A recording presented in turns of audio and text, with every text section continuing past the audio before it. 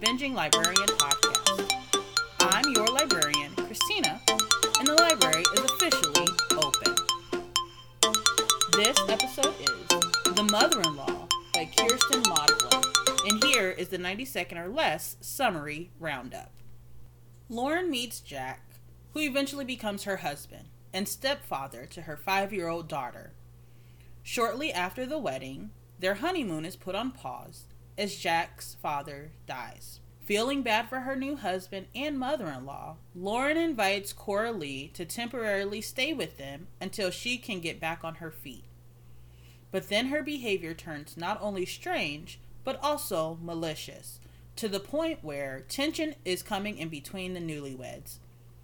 Lauren is pushed to her breaking point, and she realizes she has to do whatever it takes to get Cora Lee out of her house and get rid of her for good.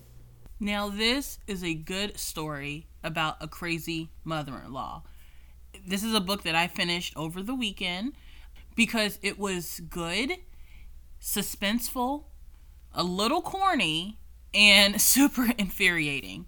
Low-key, there is some shade towards Sally Hepworth's The Mother-in-Law, which I did a review a while back, almost a year ago. But this one by Kirsten Modglin was on point. So let's just get into the review.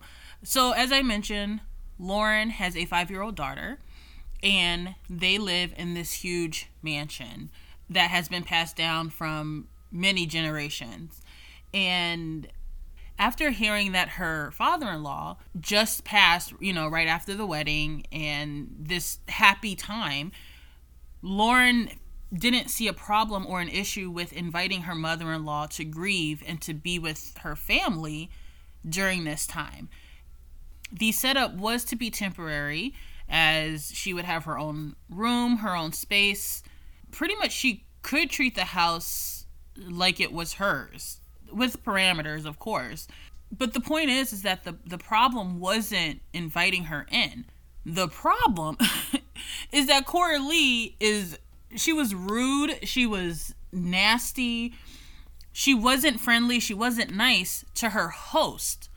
So it's one thing to just be an angry old woman, but she was just rude. And like I said, this book infuriated me at points. And right then and there, Cora Lee would have been kicked to the curb. This is my house. The least you can do is speak in the morning and say, like hello or good morning or something. She wouldn't even do that. Like, it was just always shade from Cora Lee. It could not be me. Lauren was much better than I was because Cora Lee would have been on them streets. She would have had to go. And then, like I said,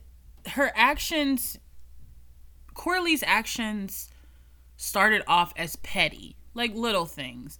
For example, her changing her room.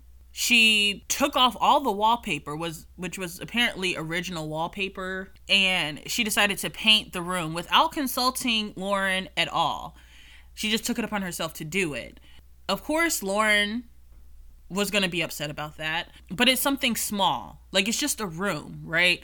So it went from that to being malicious towards Lauren's daughter. To be more specific, there was a whole peanut butter situation.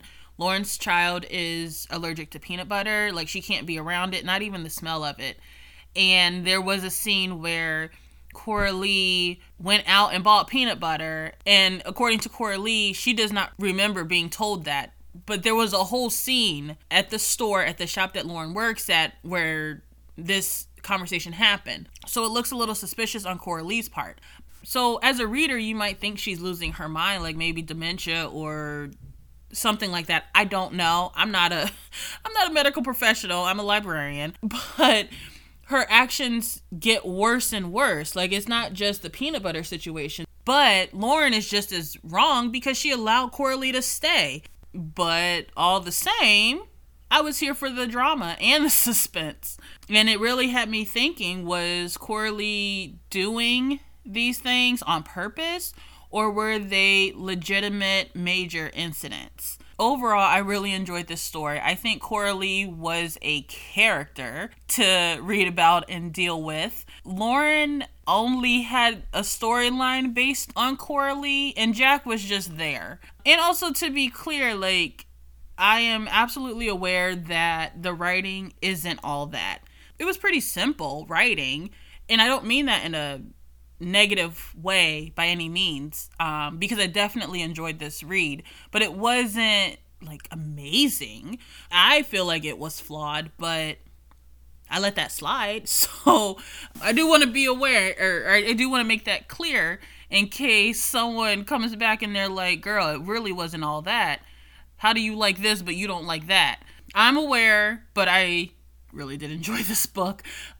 And also, too, I've been wanting to read this author's work for over a year. And the way that I even came across it was when I was looking up or trying to find The Mother-in-Law by Sally Hepworth. This one came up. Even though I enjoyed this book, there are a couple of things that I cannot let slide. I can't be that biased and not see it or point it out. The first one is, like I had mentioned, the writing. It's not the greatest, but in this particular case, at one point in the book, I just felt that enough was enough. And what I mean by that is Lauren allowed Coralie to wreak havoc in her home constantly. Not just once, not twice, but on a regular, continuous basis. And threatened to kick this woman out many times and just never did until like the very end for that big reveal, the big surprise. And then on the other hand, it never failed that Coralie would quote unquote apologize just to do the same stuff all over again. So in other words, the dialogue and the interaction between these two characters were very redundant and lacked any oomph. It got to a certain point where I could predict what was going to be said, who was going to say it, and what was going to happen next. That's how predictable the interaction and the dialogue between the characters were. Again, I really enjoyed this story, but the game is the game, and things were repetitive throughout this story. And the second thing that I could not let slide was the ending, or the build up towards the end. I understand the motivation as to why Coralie did what she did, but spoiler, the laws and everything turning in her favor were bogus. I'm not a law librarian. Government was never my strong suit, but it just didn't make sense how everything was in her favor. Like, the cops didn't do anything, and it felt like it was just pushing the story along. But realistically, it didn't make any sense. And I felt like the character should have done more in the situation, in the circumstances that they were in. But whatever. Again, overall, I really did enjoy this book. It's a quick read. It had my interest, which leads me into my rating system. I race it on 3 categories, all out of 5 each. The first one is the description or presentation of the book. Did what the author present in the summary match with what was given? I would say this is a 4 out of 5. I do think that it missed some marks for it to be a perfect score. The second category would be personal enjoyment or engagement of the story, and I would give this definitely a 5. Bias and all, I was engaged throughout the whole thing. Like I said, I finished this over the weekend at home, which never happens. So absolutely a 5. And then last but not least, rereadability. What are the chances of me picking this book up again and reading it? And this also gets a 5 out of 5 because I very much enjoyed this. So that's a 14 out of 5. What? I can do math, y'all, I promise. That's a 14 out of 15. So yeah, it's a very good book. Again, I am very clear and open to the fact that I am being a little biased, but overall, I do suggest this book. If you're looking for something quick, simple, with a little bit of suspense, I think this is a great read, and I do look forward to reading some of her other stuff. I think the next one on deck from her, not that I'm reading it immediately, but the next one on deck from her is The Arrangement, so you should check that one out. So yeah, if you've read this book or if you've read anything by her, you should let me know by following me on Instagram at The Binging Librarian. Let's talk about it, let's chat, let's discuss. And with that, the library is officially closed.